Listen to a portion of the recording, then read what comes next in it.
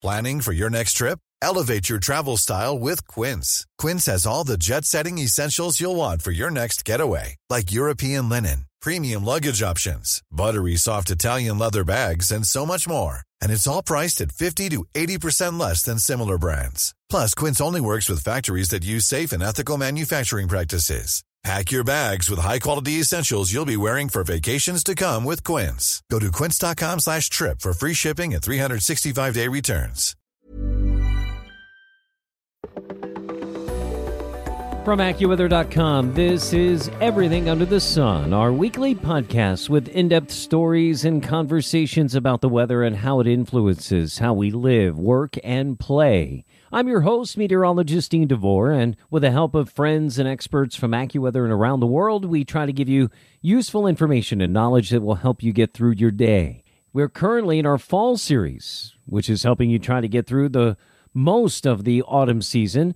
And this week, we're proud to highlight the results of the 2020 Weather Photographer of the Year contest from the Royal Meteorological Society in association with AccuWeather. While this past week seemed a little quieter here in the weather office than some of the more recent weeks, there are signs that there are some big-ticket weather items to start coming down the pike back into play in the United States, especially out west. Rather than be worrying about tropical systems, we expect some impactful snow and ice events to be brewing up in the western half of the United States this weekend, and even another one early next week. Expert senior meteorologist Dave Dombeck will join us in our final segment to outline those concerns. But our first raise of focus segments will go back to this past Saturday, October 17th, when our friends at RMETS and us here at AccuWeather were proud to announce the winners of the judges' choices for Weather Photographer and Student Photographer of the Year, and which image had proven to be the favorite among the voting public. Friends, it's time to talk about everything under the sun. Here in 2020, the Royal Meteorological Society is celebrating its 170th anniversary. RMETS is an organization which has the mission to engage, enthuse, and educate by promoting the understanding and application of weather and climate science for the benefit of all. And for the fifth time, they have sponsored a worldwide contest to find the Weather Photographer of the Year, the Student Weather Photographer of the Year, and open it up to the public to choose their favorites. And for the second time in those 5 contests, it's chosen to partner with us here at AccuWeather, and we certainly couldn't have been prouder. Happy to welcome back to the program the CEO of RMETS, Dr. Liz Bentley, along with our own meteorologist and one of our European weather experts, Tyler Royes. They were both part of a very special day this past Saturday, October 17th, in order to culminate their anniversary celebration and announce the contest winners. RMETS had a special Weather Live event, and Liz and Tyler join me now to talk about that and then go over the winning photographs from this year's contest. So before we get into the nuts and bolts of what we want to talk about today, I wanted to talk with both Liz and Tyler about one situation, and that was this news just a week or so ago that the Europeans were going to now really give out their data for free in terms of the European model. You know, in the past, it was really subscriber-based, and some of the information, unlike other models, which was freely accessible to the public, was tightly controlled. Liz, I want to talk to you first, and Tyler, too, because he deals so much with our international and especially weather in Europe. That's, to me, seemed like significant news. As someone who mostly forecasts in the United States, Dr. Bentley, your thoughts on that piece of news within the last couple of weeks? Yeah, a major step change. And I think something that has been discussed for, well, it feels like decades, if I'm honest. In the UK as well as across Europe, the business model is very different in the meteorological kind of community. So, you know, organizations that produce NWP, numerical weather prediction, model data, would sell that on to their competitors, then they would obviously be able to make money out of it themselves. In the US, the business model has always been very different than that. It's kind of an open data market. And so for us in Europe, we benefit from being able to get hold of the American model data for free, right. But any other model. But there's been lots of discussion, and it feels like it's been going on for for a couple of decades about the fact that the business model should change in Europe and change in the UK, and it hasn't changed in the UK yet. So you're right, the ECMWF and the Copernicus data is now freely available, and that's a huge step change. But still, the UK Met Office data is something that still we have to charge for. So it may come, and the pressure may start to build on the UK market to move in that direction as well. But a big step change for Europe, certainly. And Tyler, as someone who uses that kind of information, all the model information, I think for me as a meteorologist, it was always hard to talk about the European model, but not be able to really show it at times, the way the agreements worked. And maybe as a meteorologist trying to explain the weather, that's a big step in the right direction. I agree with you, Dean. I don't know how to put it into words, but it makes it easier in reality. I can show on social media the different scenarios that are out there instead of writing about it, but not really being able to show it in a blog post or something that is more public and not behind a paywall because of the restrictions to it. Well, it's something we'll certainly, I think, see benefits of going future. And it'll be interesting to see whether our friends there in the United Kingdom get on that same boat too. So let's go back to this Saturday, special day. Liz, we started talking to you back in June when we first kind of talked about, for the second time, AccuWeather's partnership with RMETS in terms of the Weather Photographer of the Year. We had you back in August when the public voting opened up, and here we are in October, just a few days after a special day this past Saturday, the 18th of October, when you got a lot of the meteorological community together, had some great presentations, including one from our own Tyler Royce here. And just talk me through how special a day it was to get to the point where you were ready to announce the Weather Photographer of the Year. Yeah, so we had our Weather Live event on Saturday, and a virtual event this year. Normally we'd run it as a face-to-face event, but I think having it virtually, we jumped on the opportunity to reach out to a much wider audience than we normally would if we had a face-to-face event. And I think that international flavour came out throughout the whole day, really. So, we'd purposely chosen the timing of the event. So it was in UK time in the afternoon, so it would be possible for people in the US to join. I'm conscious I know, Tyler, you were getting up at some time in the 7 o'clock in the morning to join us, but it was in the realms of being able to kind of participate in the meeting. We were also using it. So this year is our 170th anniversary. We were founded in 1850. Yep. So we used the event to celebrate our 170th. We had big plans this year, and again, those got cancelled. So we piggybacked that onto Weather Live. So I did a short presentation just taking a look back at the 170 years of the Society. And then we had 3 presentations looking at, I guess, climate science and how that's kind of changed over that similar timeline, 170 years, and kind of where that's going. Tyler did a fantastic presentation of kind of communication of weather forecasts and how weather forecasting has evolved over a similar kind of timeline. And then we had a final one that looked at, probably the focus was more on kind of attribution studies of climate change. So when we focus on extreme weather events, how many of those can we attribute to climate change? So really interesting talk. And then the 3 speakers came back together. We had a really interesting panel discussion, some really fascinating questions from the audience on a complete range of things. But,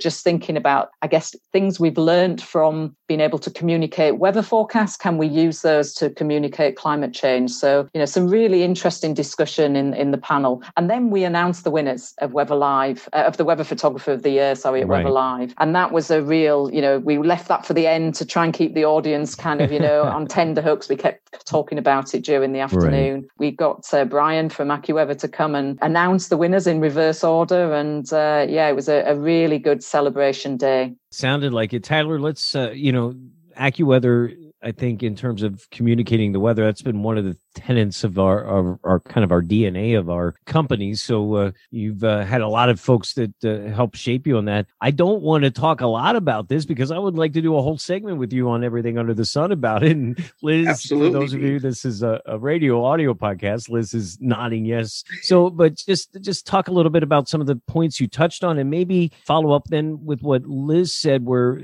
people were chiming in, and we have a perspective in the United States, but maybe you got some global perspective too. When I first was approached to do this talk, I went back to around the founding of the Royal Met Society and was looking at some historical data, and I found that where we are today all comes from the electrical telegraph. That kind of was the the cornerstone that set off how we forecast and how we communicate it today. Because at that point was one of the first times we kind of knew in almost as much as instantaneous, which kind of is laughable now, thinking how instantaneous we are now.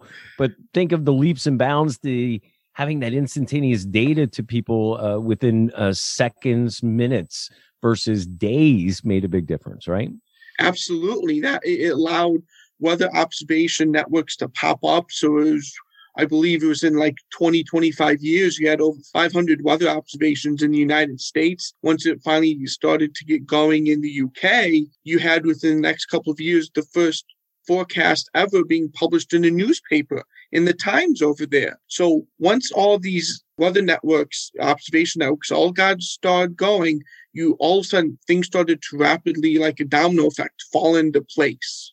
I would almost, it's kind of like a good novel when you like just read the cover. I'd like to kind of unpack that more with Tyler, but Liz, I think that's an interesting point. Some of the best things in life come from competition. The United Kingdom, Great Britain has a proud tradition of meteorology. I think that built in the United States and right when all this was coming together. And so there was a competition, and that kind of helped us all get better weather information more quickly and evolve more quickly. Would you agree? Yeah, and we talked about the different models and availability of that data around the world. That competition helps drive. I'm sure, the ECMWF, the European models, will want to be the best in the world, and the Americans will want to be, beat them and be the best in the world, and the UK one. So that drives progress in the improvements in the model, in how we communicate it, in the data we're collecting. So that competition, I think, is very useful in evolving and moving things forward. And I'm sure, Tyler, when you look back at the historical timeline, it was that competition that probably drove us forward on a number of occasions over the last kind of 150 years or so. Oh, absolutely, especially when you get into the radio side and the television side of things. Well, the radio side of things is where I subscribe, but I've been watching television presentations since I was a kid, and just think of how they've evolved in 50 and 60 years. The amount of technology now that we're allowed to, not just allowed, but capable of passing on to show our listeners and our viewers and share the most incredible information almost in real time now. So yeah, that's why it's laughable to think that you think about the delay that taking the time to type in the telegraph, and now we get those things updated. We're frustrated when we don't get a radar image every minute in a storm situation, but and I think telephones, mobile phones, we walk around with a camera in our hands all the time, and social media, really, some kind of sensor, exactly. Right? And we were chatting, weren't we, Tyler? I think it was one of the Q&A about apps that help us in meteorology to gather data. So using citizen science, using mass population to feed in information that you just wouldn't get from a kind of observational network, and then communicating out messages out to them via these mechanisms. We have a lot more cameras around now, get so we can actually see what it looks like. Not, sometimes you're at the mercy of a bad observation, especially in the automated situation. So yeah, this is all good stuff. I'm really looking forward to go back and unpacking some of those presentations, and I am looking forward to talk with Tyler about weather communication and what's changed, how the monumental changes that we've seen. Friends, we're going to take a break here in our podcast. When we come back, we're going to break down the amazing entries and winners of the 2020 Weather Photographer of the Year from the Royal Meteorological Society in conjunction with AccuWeather. Also talk about the Young Weather Photographer of the Year and the public favorite. You can go right now to the Royal Meteorological Society website. That's rmets.org, rmets.org.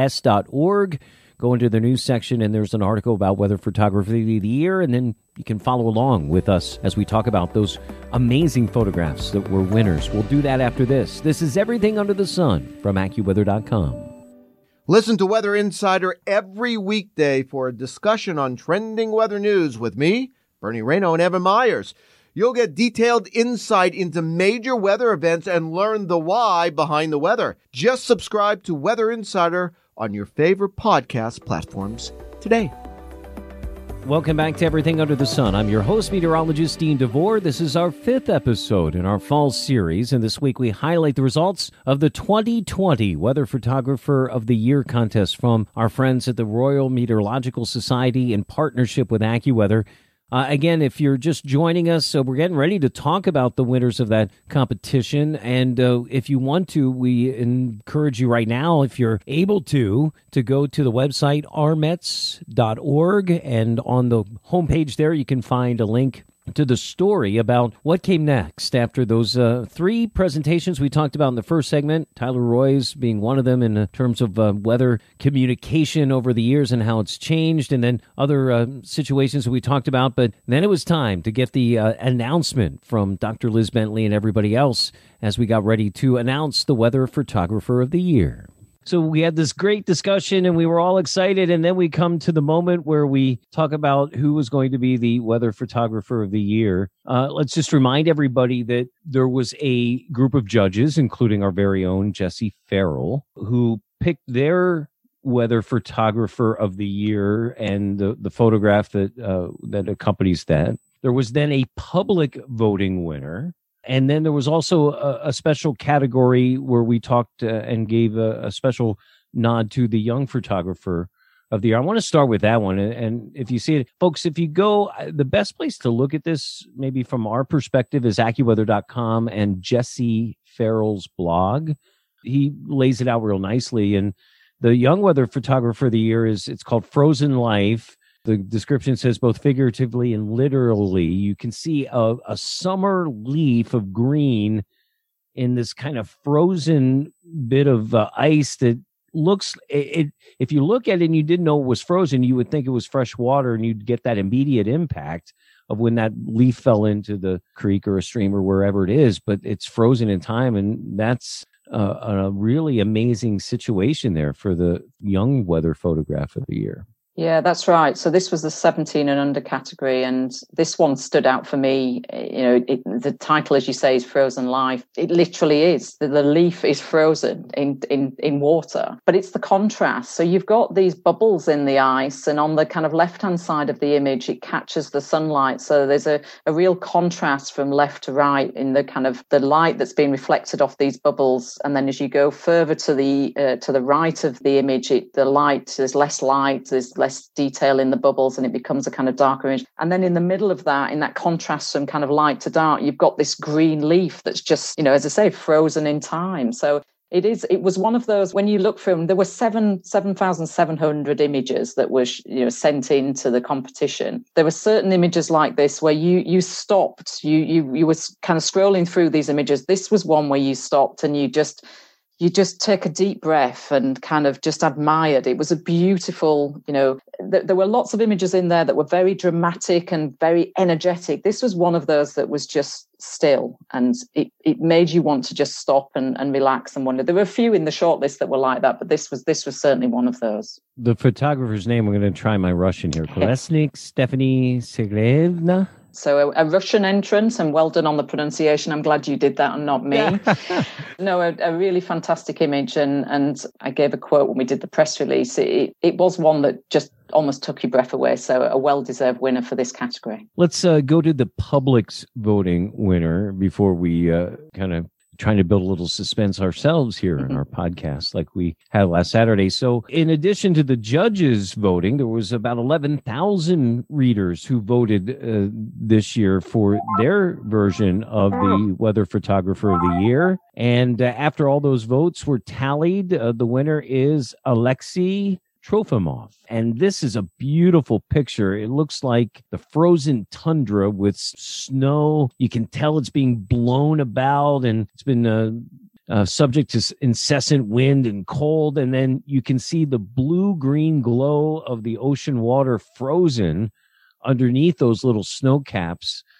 It could look like a refreshing summer drink, but it's actually Mother Nature showing us how cold and how beautiful it is underneath that cold, right, Liz? Yeah, again, a very stunning image, a popular public vote winner. As you say, we had a large number of people voting, but this was a really popular winner and a natural phenomena. So again, it's a part of the world where you have freezing taking place in the lake. These blocks of ice form. Obviously, we've got snow cover on here as well. It's a kind of combination of kind of sculptures happening because of the wind, because of the kind of melting and refreezing that takes place. We've got sunlight, obviously, which gives a beautiful kind of contrast and shadows effect. I mean, it is, again, just a beautiful, the colour in the ice, if I can describe it, it's a really vibrant turquoise. It's absolutely glorious. And you can see the sunlight coming through the ice. So there's a block near the front of the image. You can see the reflections or the diffraction of the sunlight on the snow below it. It is just, you could sit and look at this for hours. There's so much detail. You keep pointing out to me things that I didn't see before.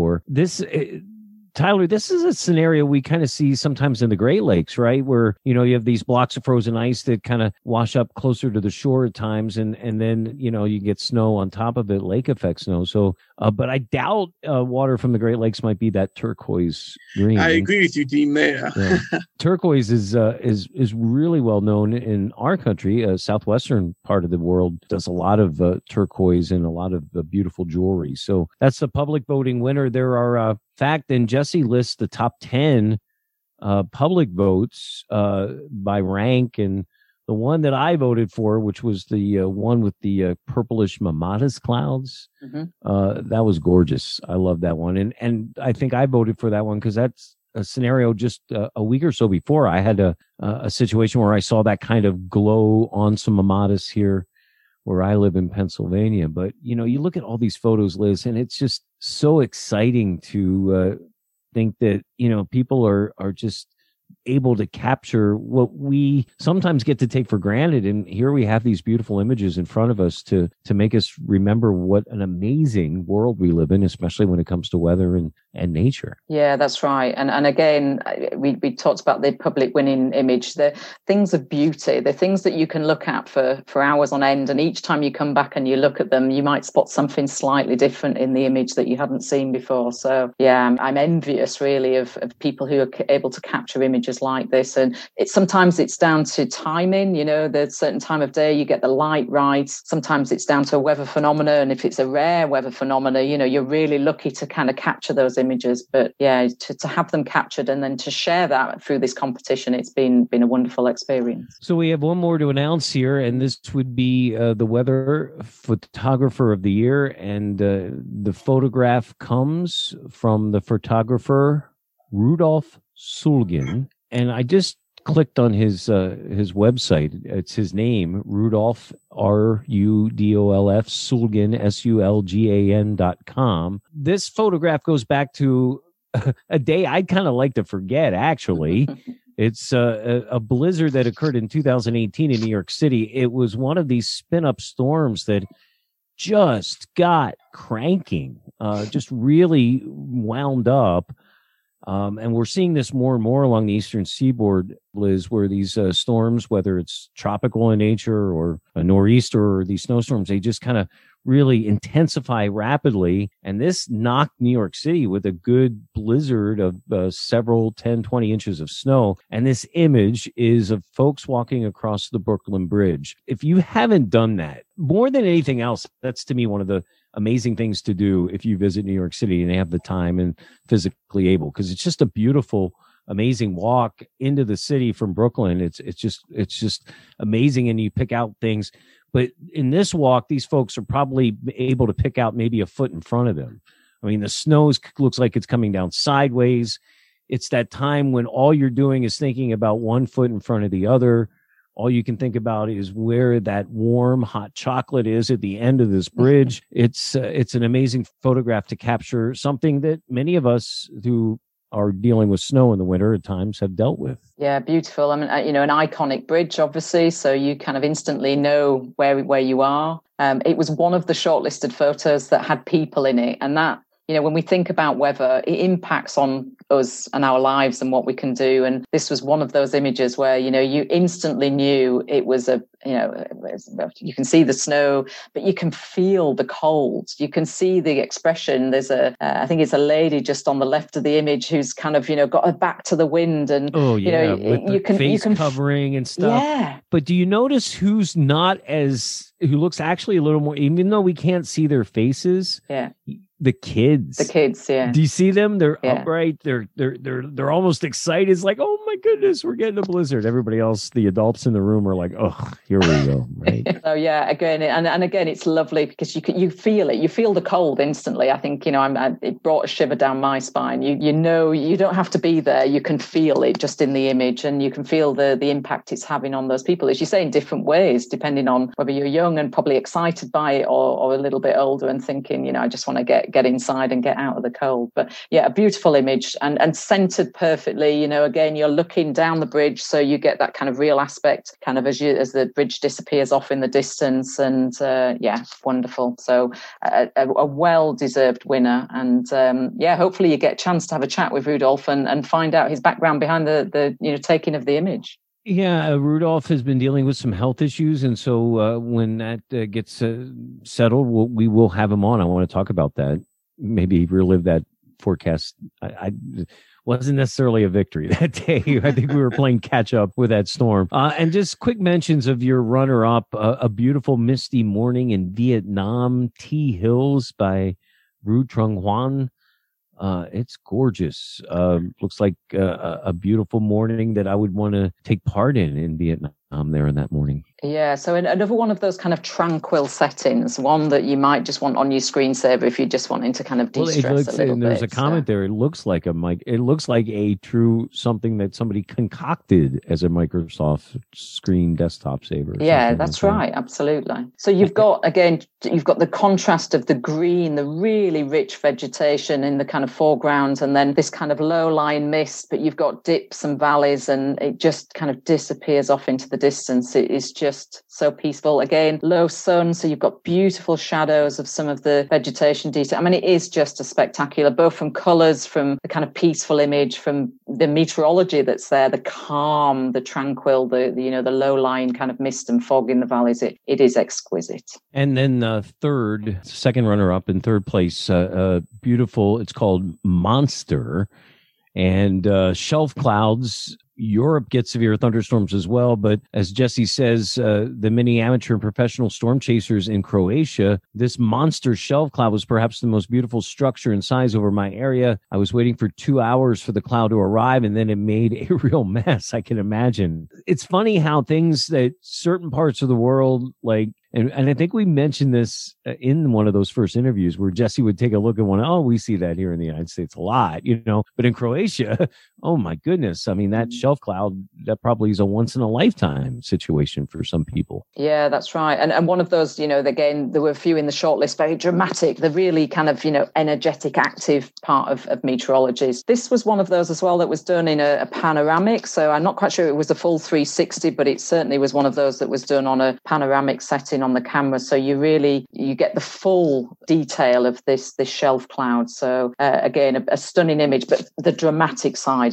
of meteorology. Liz, I appreciate the time here today. I appreciate your time throughout this. I know you appreciated the partnership with AccuWeather. Yeah, absolutely. And I think in a time when we've got the pandemic and everything going on, it's been a really positive experience for us to share a bit of magic and a bit of warmth and a distraction, I guess, from everything else that's going on in the world. So a huge thank you. It's been an absolute honor to work with you guys, AccuWeather, whether it's been involved with people on the judging panel, with Tyler getting involved with the presentation we did when we involved the announcement at the weekend. But the whole team there, really, it's been an absolute honor. So thank you very much. Well, for all of us from AccuWeather, thank you, Liz and Tyler. I know we kind of jokingly call him the European czar of our weather department at times. I know your ability to work with this project has been kind of rewarding for you, who spends a lot of your time in the forecast day in Europe. Yes, it has been. So it was a pleasure, Liz, to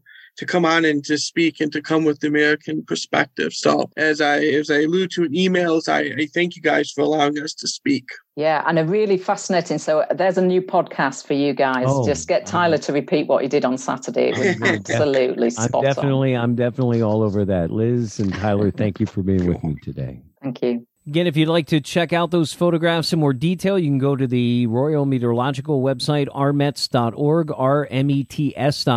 You can check out our friend Jesse Farrell on our AccuWeather.com page or his own Twitter. Weather Matrix is his Twitter handle, Weather Matrix. And he's got the blog post with those amazing photographs as well. Thanks to Liz and Tyler for spending time with us. Dave Dombeck is waiting in the wings to talk about this last full weekend of October, what the weather looks like, and how we look heading into Halloween weekend as the week ahead looms. We've got the weather forecast and thoughts coming up on all of that and more coming up next on Everything Under the Sun. Whether you're at home getting ready for work, packing the kids' lunch, or commuting, listen to AccuWeather Daily. Subscribe on your favorite podcast platform, and you'll get the top trending weather story of the day every day. Welcome back to Everything Under the Sun. I'm meteorologist Steve DeVore. We are entering the final full calendar weekend of October. Next weekend, we change the clocks and we change the calendar over the weekend itself from October to November. It's time here in our final segment to check out the weekend weather and then the weather for the week beyond. And there's some big stories to talk about. One of my friends is senior meteorologist Dave Dombeck. And Dave, this is an exciting time for many of us. I mean, there's a little melancholy. I think that summer's fleeting here in many places, although we've had some nice little warm-ups in parts of the Northeast on occasion. But then we have really big reminders that we're getting awfully close to winter, like this big reminder we're going to get over the weekend and into the early part this next week with this big polar plunge of air out in the plains and the Intermountain West. I know for you personally, this is kind of an exciting time. Dave's a hunter and a fisherman, very avid outdoorsman, if you didn't know that. You know, here in Pennsylvania, we're getting into the heart of hunting season. Small games really starting to pick up the things that are being hunted, working our way through bear and then towards deer season here in a few weeks. And so I know you've been spending a lot of time outdoors. The colors have been extremely amazing in the Northeast with some of these warm temperatures. Been beautiful out there in places. Oh, yeah. It's a gorgeous time of the year. Like you said, there's so much to do. There's late season fishing. There's the hunting, you know, all different variety from archery to some areas have an early muzzleloader season to, like I said, the small game. I mean, there's so many things going on. We've got college football now in the Big Ten actually starting. Back, right, yeah. And you and I are involved in figuring out if Penn State's going to be dry or wet when they play in Bloomington, Indiana here this weekend. Yeah, I mean, that's a great, it wasn't too long ago, just turn back the calendar a little bit and it didn't even seem like football season was going to happen. So that's encouraging. And just going outside and just enjoying the fresh air and the beauty. Obviously, the far northern parts of the country, the foliage is either waning or it's just about done. In the far, the northern New England, right. Your Adirondacks, places like that. It's working its way southward as it always does this time of the year. And it's just a great time. And it's a challenging time being forecasters, as you know, being meteorologists in the transition seasons. I always call these times in the fall and then again in the spring, the roller coaster ride, where you've got the battle of the north, the battle of the south, and you could get like a whipsaw here with temperatures. Let's look at that. Let's look at a place like St. Louis that on Thursday was going to get into the mid 80s. That front's going to come through during the day on Friday. So they're in a situation, they're probably falling from the 60s into the 40s for the day. And this is another place like this for Friday. Chicago is in that same situation, roller coaster ride. Detroit will probably spike in the low 70s Friday and then start crashing down. It's a lot of cold air that's coming in. I mean, this is an Arctic blast that is really going to mean business. 10, 20, 25 degree below average temperatures invading as we go through the Intermountain West and the plains this weekend. And it's going to stick around and cause some stormy action into the early part of next week. pretty right. I was going to say, not only do we have the cold, which is not unusual. I mean, right. it's actually a common thing to get. You get this deep into fall now to get these shots of very impressive cold air that come out of the Arctic. But on top of that, it's not just the dry, a change to cold and dry, but we've actually got some an early taste of winter over a good chunk of territory, Dean, basically going from parts of the northern Rockies and into the northern plains, the Dakotas, all the way into Minnesota, northern Wisconsin. We're talking accumulating snow for the first time this season. So not only do we have that situation over the weekend, we're looking at our storm map. We've got a storm max of 30 inches in parts of Montana. It looks like Montana and the Intermountain West Rockies there, west of the plains, going to get hit hardest. Then that cold is going to even shift a little farther east. We're 20 to 40 degree below normal temperatures early part of next week.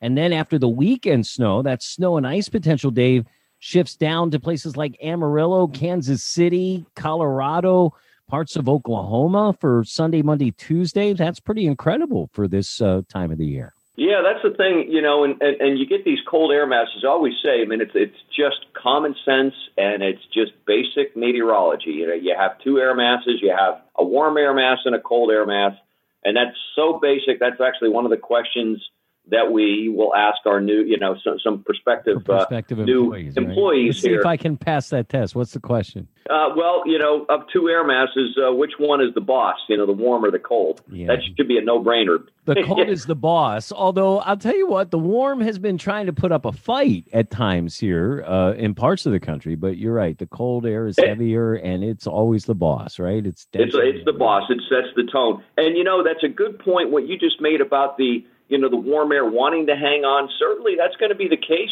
into the weekend, across the, parts of the east, especially Saturday, in the northeast, the mid-Atlantic region.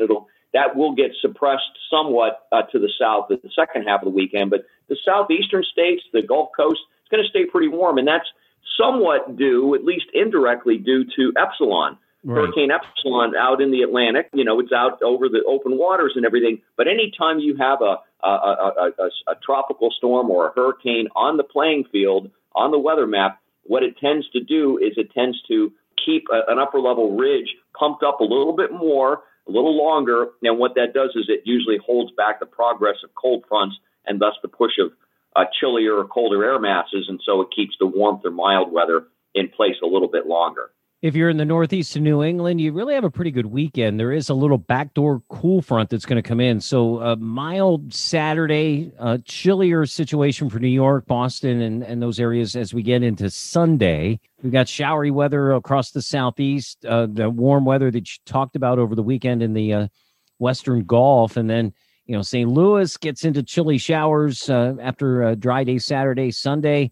That massive cold and snow and yuck in the west. And then we stay parched out west. The only thing we don't really have is wind, which is a good situation there, but still dry, nothing precipitation-wise all the way up and down the west coast over to Phoenix. And doesn't look like that's going to change all that much. Anything is going to go into the northern parts of that area with the Pacific Northwest getting the storms, and then they're going to ride over the top, it seems, into the northern plains and the Rockies here over the next week or so. Right, yeah. To get you really have to change that pattern to get any significant, wetness and any kind of precipitation into those areas in California and, in the Southwest. That type of a flow pattern that we're in and we will be in for a while, that just is not really conducive to much in the way of rain in that area, which they badly need. So, Dave, Big Ten football on the map finally as we get the opening weekend. We've been watching Penn State and Indiana for Saturday late afternoon.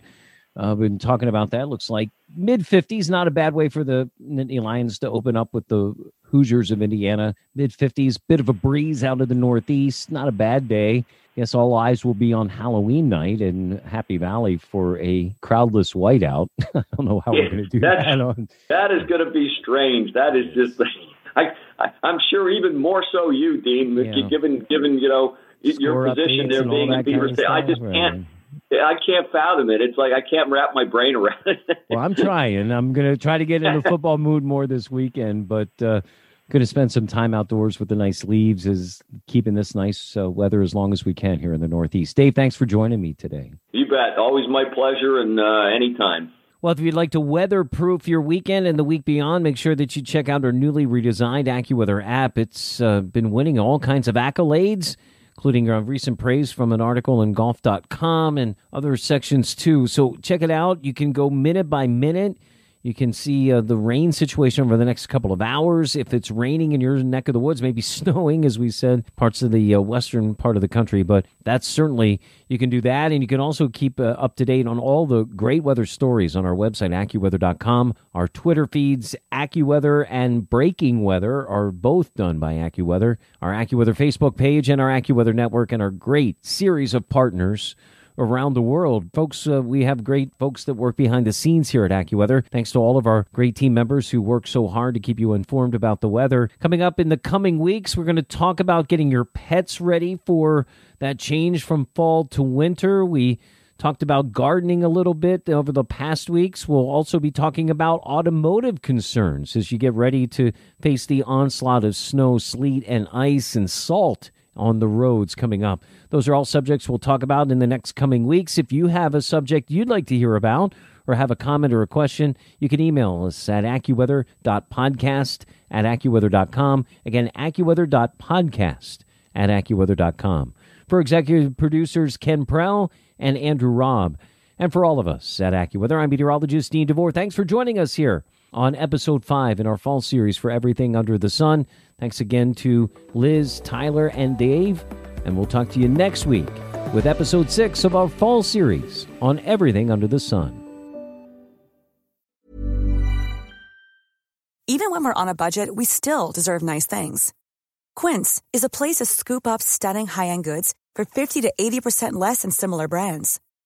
They have buttery soft cashmere sweaters starting at $50, luxurious Italian leather bags, and so much more. Plus, Quince only works with factories that use safe, ethical, and responsible manufacturing. Get the high-end goods you'll love without the high price tag with Quince. Go to quince.com/style for free shipping and 365-day returns.